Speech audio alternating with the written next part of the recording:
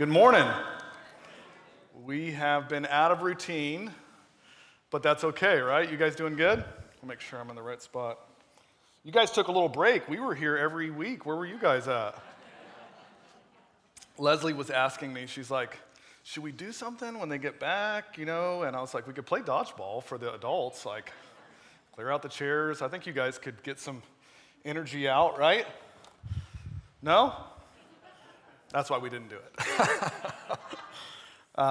No, we're glad to have everybody back, and can't wait to see more as more come back too, but we are praying for people to continue to recover, and I think it was good to kind of get a little reset and allow people to get to their best that they need to. Amen?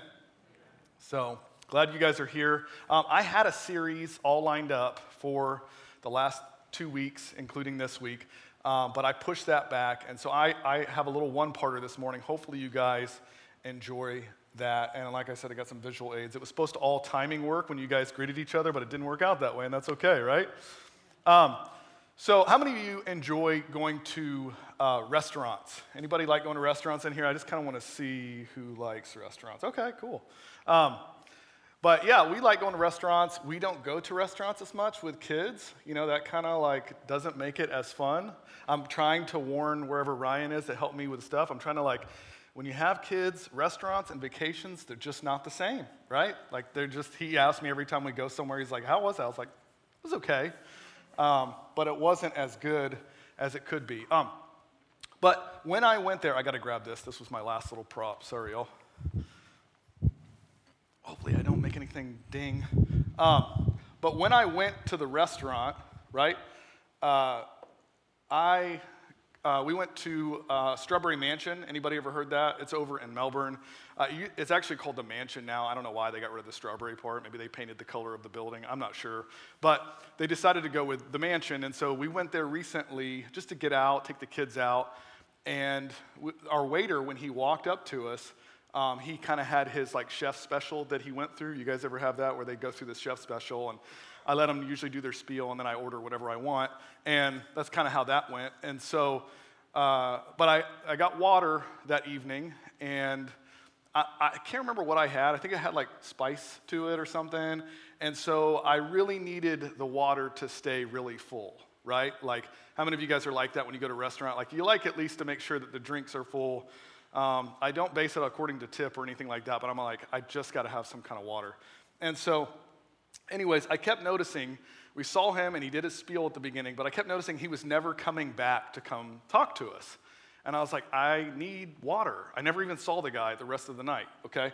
But I need water, so I started slowing down on the water. Do you guys do that when you notice he's not coming? You're like, I at least got to make sure I slow down so I don't drink this too fast.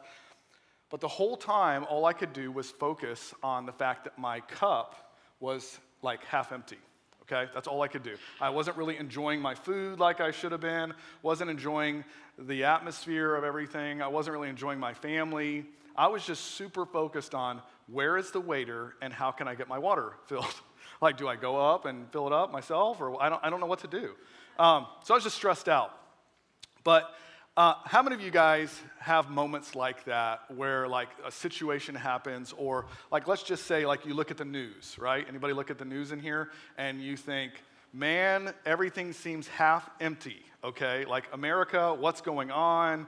Your brain can't shut off, and all you can do is think, we are living in a half-empty world right now. And so your focus, it can be so much on the situation at hand, whatever you're going through. That's all you can do is focus on a glass half empty. And here's a question I have. I was trying to think about God, and that's a good thing to think about is God, but I was trying to think about him and how does God have at night, say 5 o'clock, does he turn on his unbiased news channel and flip through and try to figure out what's going on in the world, and then he sees something and he's like, oh my gosh, I had no idea. I need to do something. These people are suffering down there. I need to do you think he freaks out about things? Do I think that he freaks out about things? And what's annoying, okay, is slightly annoying, is I don't think God freaks out like we do, right? I don't think he turns on the news and he sees those things and he just loses his mind, or a situation happens and he's like, I didn't see that coming, right? I don't think God does that. In fact, I think a lot of the time God sees something bad and he thinks, I'm going to do something amazing in this situation. So many times over and over, right? Like miracles, I don't know if you guys have heard this, but miracles usually start with mayhem, right? Miracles usually start with mayhem. And you might be thinking to yourself, like, right now I'm dealing with mayhem in my life, right? Like there's mayhem going all around me. I don't know what to do. I'm stressed out. I don't know what to do about those things. But in the Word of God, we see over and over where miracles happened out of a glass half empty scenario. And I want to read to you a miracle story where Jesus, you guys have heard the story about feeding the 5,000, right? Where he fed the 5,000. And a lot of people kind of put that in the same like genre of other miracles, right? You think, well, that's just one of the miracles. But I will say, I don't know if you know this, but that miracle specifically is in every single one of the Gospels. It's in Matthew, Mark, Luke, and John. And the only other miracle that was like that was the resurrection of Jesus. So it tells me that possibly this miracle might be an important one.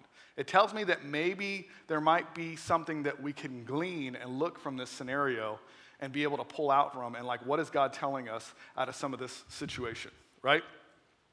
And I don't know if you guys have read the account of Luke, but his account, that situation is where he sent out the disciples. Do you guys remember the story? He sent out the disciples, and they healed the sick, and they casted out demons. And so all the disciples had come back, right? And they came back to tell Jesus their stories, and he's kind of sitting back, and he's listening to their stories. But so many miracles were happening around them and with Jesus that Herod actually was wanting to meet up with Jesus. He's like, I just killed John the Baptist, and now there's this Jesus guy that everybody keeps talking about. So Herod was actually on the hunt for Jesus. Jesus is getting wind of this, whether through the Spirit or people are telling him, but he knows that Herod's kind of looking for him. And all of these people won't leave Jesus alone. Okay, and he's trying to listen to the disciples in the scenario that's happening. And so here he is trying to have some introvert time, and he's sneaking away, and they're going to the trees or the woods or wherever they're going, some special spot. And he wants to hear these stories. But these 5,000 people keep following wherever they're going because they're just like, the miracles are happening. We got to go where the place is. But in Luke's account, it says that the day grew weary. And what that means is that was a really long, stinking day, okay? That's code for that's what that means. And so that means it's and I don't know if you guys are like this, you got lunchtime, it's coming up, everybody's kind of already thinking about it, we got an hour till lunch, and 12 o'clock hits. I don't know if you have those friends, but when 12 o'clock hits, it's lunchtime. It's not 12:30 lunchtime, it's 12 o'clock lunchtime. And so the day's growing weary, it's going 1 o'clock, 2 o'clock, 3 o'clock, 4 o'clock, and that means by this time, these people are hangry. Does everybody know what hangry means? It's you're hungry and angry. Yeah, I see people pointing at their spouses. Y'all know what I'm talking about. It's you got to get somebody fed, okay? I can't tell you which one in the relationship is this way with me and my wife, but somebody gets hangry out of us too. But I want to focus on John, okay? I want to focus on John's account and what he had to say about the scenario today. So if we go to John 6, it's verse 1, it says, after this, Jesus crossed over to the far side of the Sea of Galilee, also known as the Sea of Tiberias. A huge crowd kept following him wherever he went because they saw his miraculous signs as he healed the sick. Now, I'm going to run through this real quick, and then we'll go back through it because I can't stand when people read and then they just, let me talk about that for a second, okay? So we'll go back through it, just in case you guys are wondering why I'm just reading this. Then Jesus climbed a hill and sat down with his disciples around him. It was nearly time for the Jewish Passover celebration, and Jesus soon saw a huge crowd of people coming to look for him. Turning to Philip, he asked, where can we buy bread to feed all these people? And he was testing Philip, for he already knew what he was going to do. Philip replied, even if we worked for months, we wouldn't have enough money to feed them. And Andrew, Simon Peter's brother, spoke up, there's a young boy here with 5 barley loaves and 2 fish, but what good is that with this huge crowd? Tell everyone to sit down. And Jesus said, so they all sat on the grassy slopes, and the men alone numbered about 5,000. Then Jesus took the loaves, gave thanks to God, and distributed them to the people. And afterwards, he did the same with the fish. And they all ate as much as they wanted. After everyone was full, Jesus told his disciples, "Now gather the leftovers so that nothing is wasted." So they picked up the pieces and filled 12 baskets with scraps left by the people who had eaten from the 5 barley loaves. Now I first want to focus on verse 5. So I don't know if you'll be able to trail with me in the back, the ones that are running the words, but I'm going to try and I'll try and let you know where I'm at when I'm talking. But verse 5, it said, Jesus soon saw a huge crowd of people coming to look for him. And it said, turning to Philip, he asked, where can we buy bread for these people, for all these people, to feed all these people, right? And I love that Jesus said the word we. Did y'all notice that? Like he said, how can we buy bread for all these people? Because how many times, like when a situation happens, something bad happens, whatever it could be, and you think, I've got to do something about this situation. Anybody like that in here? Like, I got to fix this. This thing went broken. This person's causing a ruckus. You've heard the saying, they're acting a fool. I got to go deal with this. Okay, I got to handle this situation. And I think too many times we think to ourselves, when something crazy happens, what am I going to do about this, right? What am I going to do about this? Or you think God is saying, what are you going to do about this? But here's the truth, is God never says, what are you going to do, but what are we going to do, right? God never said that, but if you skip over to Romans 8:17, we're just going to skip to Romans 8:17 real quick, and we'll hop back to this account. But Romans 8:17, and I want to emphasize, I want us to look at how many times the word we, and if you guys can say it with me, okay, every time we see the word we in the scripture. And since we are his true children, we qualify to share all his treasures, for indeed we are heirs of God himself. And since we are joined to Christ, we also inherit all that he is and all that he has, and we will experience being co-glorified with him, provided that we accept his sufferings as our own.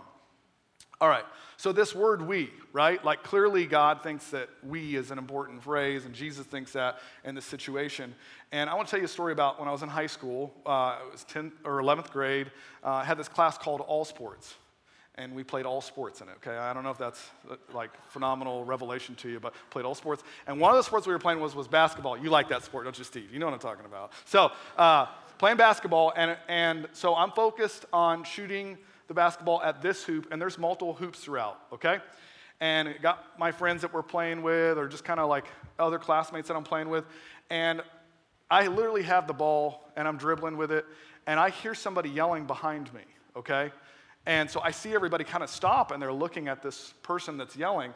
And I think, well, I probably should turn around and find out who's yelling. And I turn around, and there's this guy named Gary that's yelling at me, okay? Now, Gary, his whole face is red, and he's saying some choice words, okay? I'm just yelling and saying, and I finally tune into what he's saying, and he said, I can't believe you would throw that ball and hit me upside the head with it, da-da-da-da-da. And he just continues to go on and on and on. And I finally I just said, I don't know what you're talking about, all right? And so when I said, I don't know what you're talking about, the face got even redder, okay? And then he took the basketball and he threw it full blast at me, okay? And I don't have that big of a hand, okay? It's not that big. But somehow the basketball went right into my hand like Spider-Man and just like caught it, okay? And then his face just got even crazier red. I didn't know it could get any more red, right? And I like almost dropped the ball because I was like, I don't know how that just happened, okay? But you just threw it at me and I caught it, okay, whatever. And then he said, I'm going to see you after class, okay? Don't know if he was going to pass me a note. I don't really know what's going to happen, okay? But I'll see you after class. I knew it probably wasn't the best thing, all right? So I'm in the locker room and I'm thinking, Scary Gary said that we're going to go out and we're going to have a conversation after class. And so all of a sudden, this guy walks up to me in the locker room, and his name was Kevin, okay? Kevin was like 350 pounds, like 6'5", all muscle, like solid, huge guy, all right? And Kevin starts talking to me, and what you don't know about Kevin is he's never played sports other than maybe being in that class. He doesn't work out, but he's just huge, okay? He draws comics, and he's really good at drawing comics. But people don't know this about Kevin. I knew this because I was in another class with him, and I saw him drawing comics all the time. So he starts talking to me, and I start thinking to myself, man, it'd be really good if I walked out of class with this guy. Like, it'd be really good. And so we start walking out of the locker room, coming around the corner. And what you don't know about Gary is Gary really wasn't that scary, but Gary had scary friends, okay? I know it's a rhyme, but he had friends that were not good people, and they could hurt you, all right? And so he was known for that in the school. And so I come around the corner, and sure enough, Gary's leaned up against this wall, and he's kind of peeking around the corner. I don't know if he had something in his hands. Like I said, maybe he was going to pass me a note and say, please forgive me or something. But he's got that, and then he's got his other buddies that are lined up there. And it was so funny because all Gary could do was just stare at my friend. Like, he just was like looking at me, and he just was like looking at my friend Kevin. And he's noticing the size because Kevin's literally like this. And Kevin and I are telling jokes, and of course, like I say a joke, and he starts laughing. I put my arm on Kevin, right? And then Kevin puts his big arm on my shoulder, and we're walking, and I literally walk right up to Gary, and I just go like this. I go, and he just goes. And that was it. There was no more conversation about what happened in there with the basketball. Like, never heard from the guy again. But I say that to say because it went from a me problem to a we problem. Right? Like, because of who I was with, it changed the whole scenario. It was no longer about me, it was about we. And often when we run into problems, we think, what am I going to do about this? And here's what I want you to know. When those kind of scenarios happen, it's good to pull God in close. Does that make sense? Like, he's already close. And when I say close, like, there's another little scenario where my wife and I used to mow grass years ago together. Can you picture that? Ruthie and I mowing grass. But we used to mow grass, and we had these zero turns. And I remember one of the properties had a bunch of bumps, and my cell phone fell out at this one property, right? And I was devastated. It was Nextel. You guys remember Nextel? Like, right, little chirp, walkie-talkie kind of thing. And so we're looking for the cell phone, okay, spending like an hour at this property. Then we go to all the other properties. We can't find the cell phone anywhere. I went home that day, took a shower. All of a sudden, I got out of the shower, and I remembered, I'm like, oh my gosh, I bet I know where that cell phone's at. I go back to where the mower was at the property or whatever we parked it, and sure enough, the cell phone was right in the lawnmower. It had hopped out, and I mowed multiple properties after that, okay? So the whole time, that cell phone is right there, and I'm looking for it for like 3 or 4 hours the rest of the day. And that's kind of how it is with God. Like, God is so close, and we're going to talk about this in a couple weeks. He's so close to us, like when it says he lives on the inside of us, like that's pretty close. I don't know if it gets a whole lot closer than that. But if we don't know that, when we deal with these situations in our life and we're coming up against stuff and we don't know how close he is, we'll never tap into that. That's how that cell phone was. I couldn't access it because I didn't realize how close it was, right? I didn't know where it was. And that's how it was with God and Jesus, is he's so close to us, we need to go from a place of I to a place of we. All right, so verse 5, I want to go back to verse 5. It said, Jesus soon saw a huge crowd of people coming to look for him, and turning to Philip, he asked, where can we buy bread to feed all these people? All right, and it says, verse 6, it said he was testing people, for he already knew what he was going, he was testing Philip, for he already knew what he was going to do. Verse 7, it said, Philip replied, even if we worked for months, we wouldn't have enough money to feed them. So I don't know if you were noticing, but there's this scene that's being set up with Philip and Jesus, and because Jesus could have turned to anybody, right? Like, he's got 12 disciples. He's got other people that probably know stuff, know numbers. I mean, Judas, he obviously was pretty good with numbers because he could not only take care of everything, but also put some money in his own pocket. So should have maybe talked to Judas about this scenario, but it said that he turned to Philip.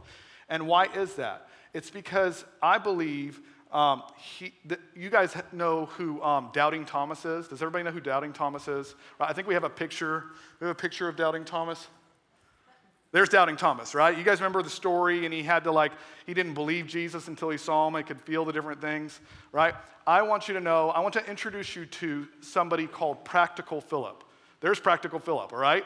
So Practical Philip was important and was to be on Jesus' team. And the reason why I think that is I think everybody needs a practical person. Can we agree?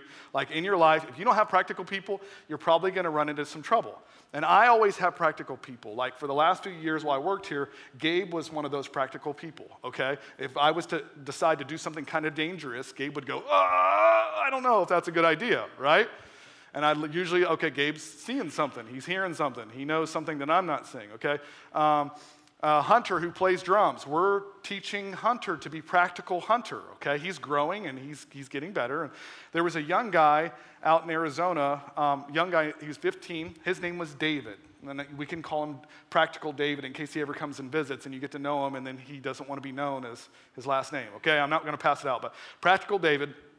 And the reason why I say he's practical is because every time we talked about some kind of idea, like, hey, I think we ought to like change the lights, or I think we ought to like adjust something, or maybe we ought to change service this week. And David, even as a young guy, the first word that he'd always say is impossible. I'm talking 15 years old, right? Impossible. And my response was, really? Why is it impossible? And then he'd say, it's impossible because we can't do it. And I'd say, okay, well, explain why we can't do it. It's because it's impossible. Right? I'm like, okay, we're not getting anywhere. And then I'd bust out scripture and I'd say, well, I don't know if you've read the Bible, but it says, with God, all things are possible to him that believeth, right? And I'd add the little "thith" on there to make it more spiritual, okay? And then David would be like, that's true, but this is impossible, okay? So I could tell we weren't moving anywhere with that. I was baiting him, right? I was trying to get him to at least open his mind and think, maybe this might be possible. Maybe we could come up with something. And I think Jesus was doing that with Philip. I think he was testing Philip, because verse 6, it says he was testing Philip, for he already knew what he was going to do. And I don't think this was a prophetic moment, like Jesus was prophesying about what Philip. I think he knew this is practical Philip, and practical Philip always is practical. And he always says what's practical. And he just wanted to see Philip squirm a little bit, maybe. I'm assuming, okay?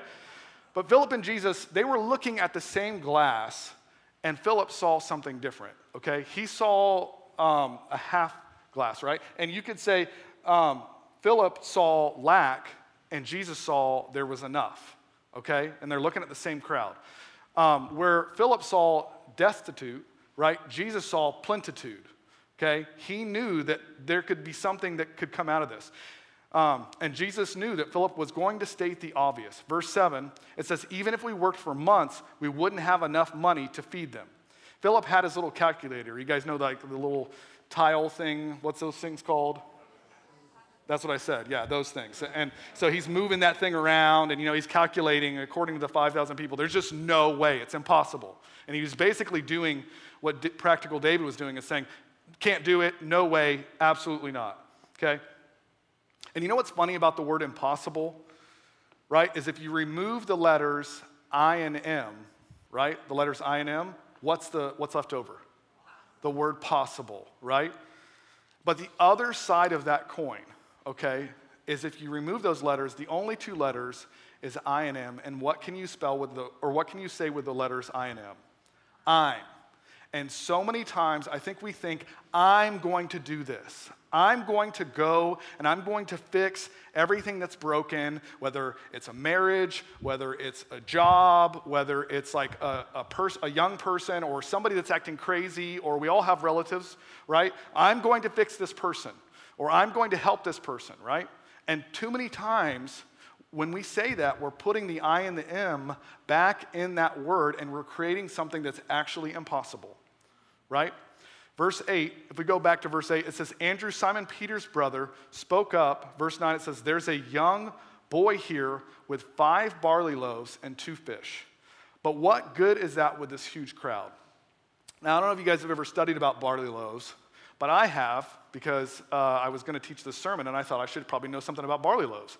All right, so barley loaves are from a grain cultivated in Egypt and Palestine, and it usually was for horses, okay?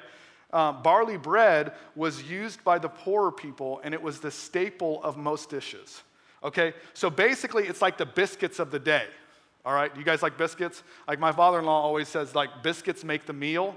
Some of you guys can agree with that, right? But it was basically the biscuits of the day. So it wasn't like it was a ton of bread. Like you think of loaves, it wasn't like a ton of bread. It was very small. And then the fish were considered to be very small as well. So it's not like mahi-mahi or as they have over there in those countries, like tilapia and all that stuff. It's not like there was this big, huge fillet that they were working with. I'm talking like little sardines. And I almost brought sardines so you guys know, but everybody knows what sardines are, right?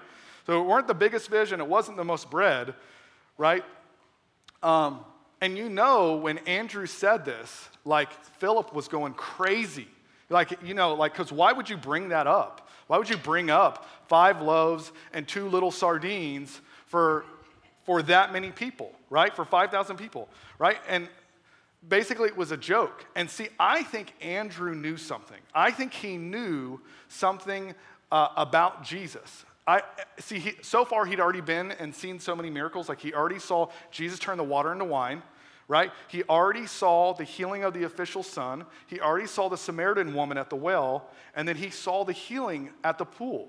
So bringing up the bread and fish was like a drop in the bucket because really you couldn't have fed even 12 disciples, much less 5,000 people. The numbers, why would you bring that up? And I'm sure that's what Philip was saying. Like, what are you doing, Andrew? Like we were getting towards sending people to Chick-fil-A. And like now you're telling Jesus we got 5 fish. But I think Andrew knew. He knew that Jesus was capable. He knew that it wasn't an I thing, that this had to be a we thing. Okay? He knew. I think he wanted to see. I think he wanted to see what Jesus was going to do with 5 loaves and 2 fish. Right? And then Jesus, verse 10, it says, tell everyone to sit down. And Jesus said, so they all sat down on the grassy slopes, and the men alone numbered about 5,000. Okay? Rumor has it that there was really 18 to 20,000 people with the children and the women. Okay?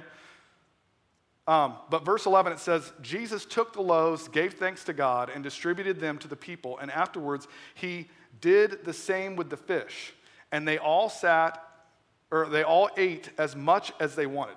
That means they were full, okay? They were good. Verse 12, it says, after everyone was full, Jesus told his disciples, now gather the leftovers so that nothing is wasted. So they picked up the pieces and filled the 12 baskets with scraps left by the people who had eaten from the 5 barley loaves. So Jesus took the loaves and distributed it and then made the disciples collect the leftovers. And you might ask, why would he do that? Maybe it was because he wanted all the disciples to go home with a doggy bag, right?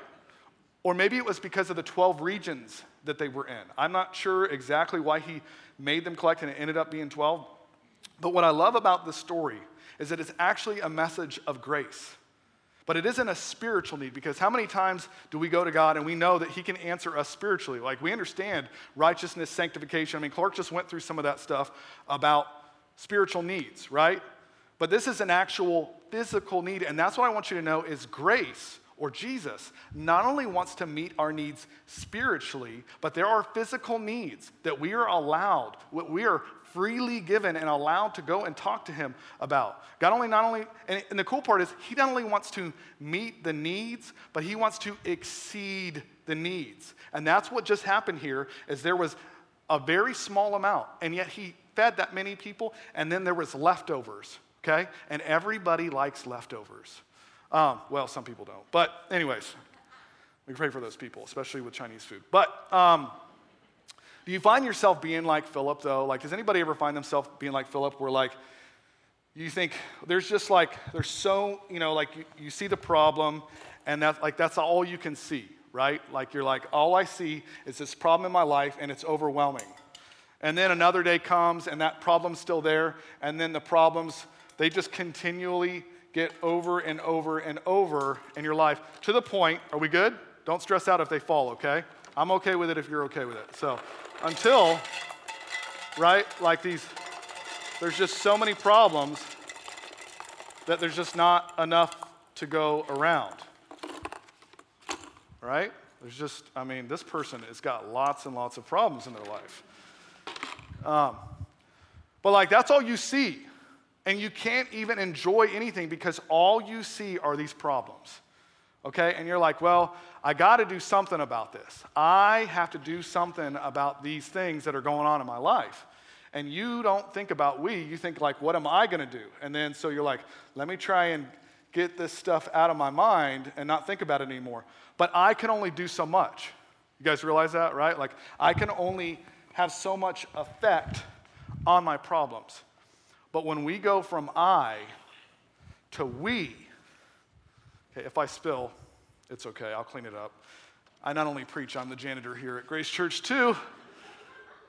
But I'm just kidding about that. But when you say, God, like, I need your help, right? And you're like, and you think, well, I mean, he took a couple problems out of my life. You know, I don't need to stress about the rest. But it's still so overwhelming. And you're like, God, and he says, I not only want to meet the need. If these fall on the ground, don't worry about it either, okay? Is everybody not worrying about stuff this morning? Right? He says, I not only want to meet the need, I want to exceed the need, right? And you think, well, there's still problems that are trying to get into my life, but the cool part is because you're so focused on we, you don't have time to worry about the problems. Like, the problems can try and have some kind of effect on your life, but they can't affect you like they used to, right? And honestly, here's another thing that I want to tell you is just because you have God in your life doesn't mean that there's no problems, right? Everybody can agree with that. Sometimes you get God and you're like, man, there's more problems, right? But here's all I'll let you know is the cool part is you're not so focused on those problems anymore. You see past the problems. You see that God has a bigger picture and he sees something way greater down the road. No matter what the stress is of those things, no matter how much they try to pile up, you're like, no, I'm good, man. Like, I am good. And you're not in denial. I don't think it's denial. It's just you see past it. You're looking at a place of not what am I going to do about the situation, but what are we going to do? And when it moves from I to we, God can do some miraculous things. And that's what I think the difference between Andrew and Philip is. Andrew knew there's something, the greater one is with me. He's here right now. And he's going to do something miraculous. Otherwise, I'm sorry, but Andrew would have just shut his mouth and not paid attention to the little boy running around with 2 little sardines and a few little loaves. Cool? But I do want you to know that God not only wants to meet the need, but he wants to exceed the need. And you don't have to think, I have to do something about blank. I got to do something about blank. Or I'm going to do something about blank. And here's what I want you to know is I'm can only do so much. I'm can only do so much. But there is power with I am. There is power with I am. I am is greater than I am. Thank God. John 18, okay, I'm going to read this to you. And it says, after Jesus finished this prayer, he left his disciples and went across to Kidron Valley to a place where there was a garden. Judas the traitor knew where this place was, for Jesus had gone often with his disciples. And the Pharisees and the leading priests had given Judas a large detachment of Roman soldiers and temple police to seize Jesus. And Judas guided them to the garden, all of them carrying torches and lanterns and armed with swords and spears. And Jesus, knowing full well what was about to happen, went out to the garden entrance to meet them, and stepping forward, he asked, who are you looking for? This is Jesus asking, right? And Jesus of Nazareth, it said that they replied, Jesus of Nazareth, right? Now, Judas was the traitor, was among them, so he's hanging out with these guys. And Jesus replied, it says he replied, but Jesus replied, I am he. And the moment Jesus spoke the words, I am he, the mob fell backwards to the ground. When I say that there is power with I am, there is power with I am.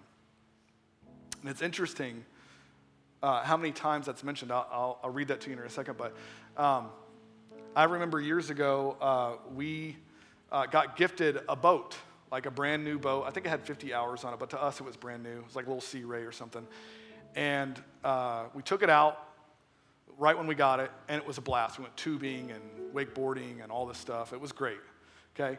And we put it away for winter, and I'm not a northerner, pretty much a Floridian my whole life, and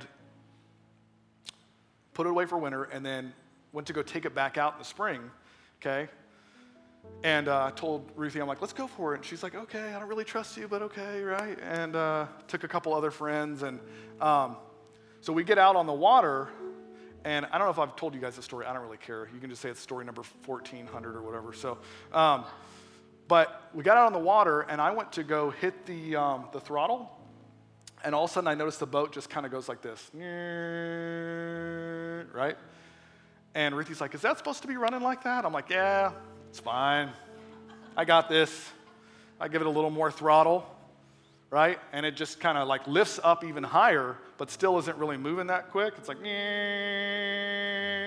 she's like, are you sure it's okay? I'm like, it's fine. I've got this. Give it some more throttle to the point where we're like this. And I'm just waving at people like it's normal, like, I'm good. I don't know about y'all. This is the new Sea Ray right here, right? And Ruthie the whole time is like, there's something wrong. Practical Ruthie is like, there's something wrong. So I'm like, maybe you're right. I turn around, I see some like smoke coming from the engine, okay? And pull the little cover off, and there is water being pumped into the thing. I didn't realize, but there was freeze plugs that were on the engine. In order to keep the motor from cracking, it popped the freeze plugs off. So these freeze plugs there was just empty hole, and the water was just pumping into our boat really quick, okay? And this is a brand new boat, like maybe 60 hours at this point. And I'm like, Ruthie's like, what do we do? And I'm like, we're good. Like, don't worry about it. I've got this, okay? Well, my wife knows better. She gets up on the seat. She sees another person drive by, and she's like, help, help. I'm like, we've got this. Sit down. Don't do that. We're going to be fine. Got life jackets at least. Come on. And guy comes over, he's like, y'all need help? I'm like, we're good. And Rudy's like, no, we need help. He throws us this rope and ties it to the front and starts dragging us, right? And I remember just thinking to myself, I didn't really have any options. I didn't have anything. There was nothing else that I could do. But it was a really good place for me because then we had to call for help from God, and He came, right? That's how it is with those situations. It's like, I think I need to ask God. And so many times in my life, I'm like over and over, I've got this. I know what to do. I know this thing. And you just need to wave and say, God, I don't have this thing. I need to move from a place of I to we. I can only do so much. And I'm going to read these last things to you real quick. Jesus said in John 6:35, He said, I am the bread of life. Move down to John 8:12. He said in John 8:12, He said, I am the light of the world. John 10:9 said, I am the door. If anyone enters by me, he will be saved. John 10:11, it said, I am the good shepherd. The good shepherd gives his life. John 11:25, I am the resurrection and the life, and he who believes in me, though he may die, he shall live. John 14:6, I am the way, the truth, and the life. And then I love John 15:5. It says, I am the vine, you are the branches. He who abides in me, and I in him, bears much fruit, and without me, you can do nothing. I just want you to know, you in and of yourself, you can do nothing. But when you have I am, and you are recognizing, man, He is as close, and I'm trying to do everything in my own strength, and I am failing every time, and my boat is sinking. And that's what I want you to know. If anybody in here is like that, and you're like, man, I feel like my boat is sinking, I just want you to know, all you got to do is just call for help. And God is right there. And He's ready to, because you're not moving anywhere, you're sinking. And the more I would put that throttle on, the more. Amen? Why don't you guys stand up? I want to pray for everybody real quick. Father, I just thank you, God, for those that are in here this morning, God. We worship you, we honor you, and we just thank you, God, that you are the great I am. And you know exactly what we're going through. You know exactly what we need, God. And even if those things aren't removed, God, I thank you, God, that you are with us. It says you'll never leave us nor forsake us. Greater is He who is in me than he that is in the world. And I can do all things through Christ who strengthens me. God, I speak that God, Christ lives in us, and we can do those things that are in front of us, God, with your strength and with your power, God. We thank you, God. We worship you. Thank you, God, for each one that's in here, that you speak to their situation and you give them hope, you give them life. It's not about what we can do, God. It's not about what I can do, but it's about what we can do, God. And we trust in you in that. In Jesus' name, everybody said, amen and amen.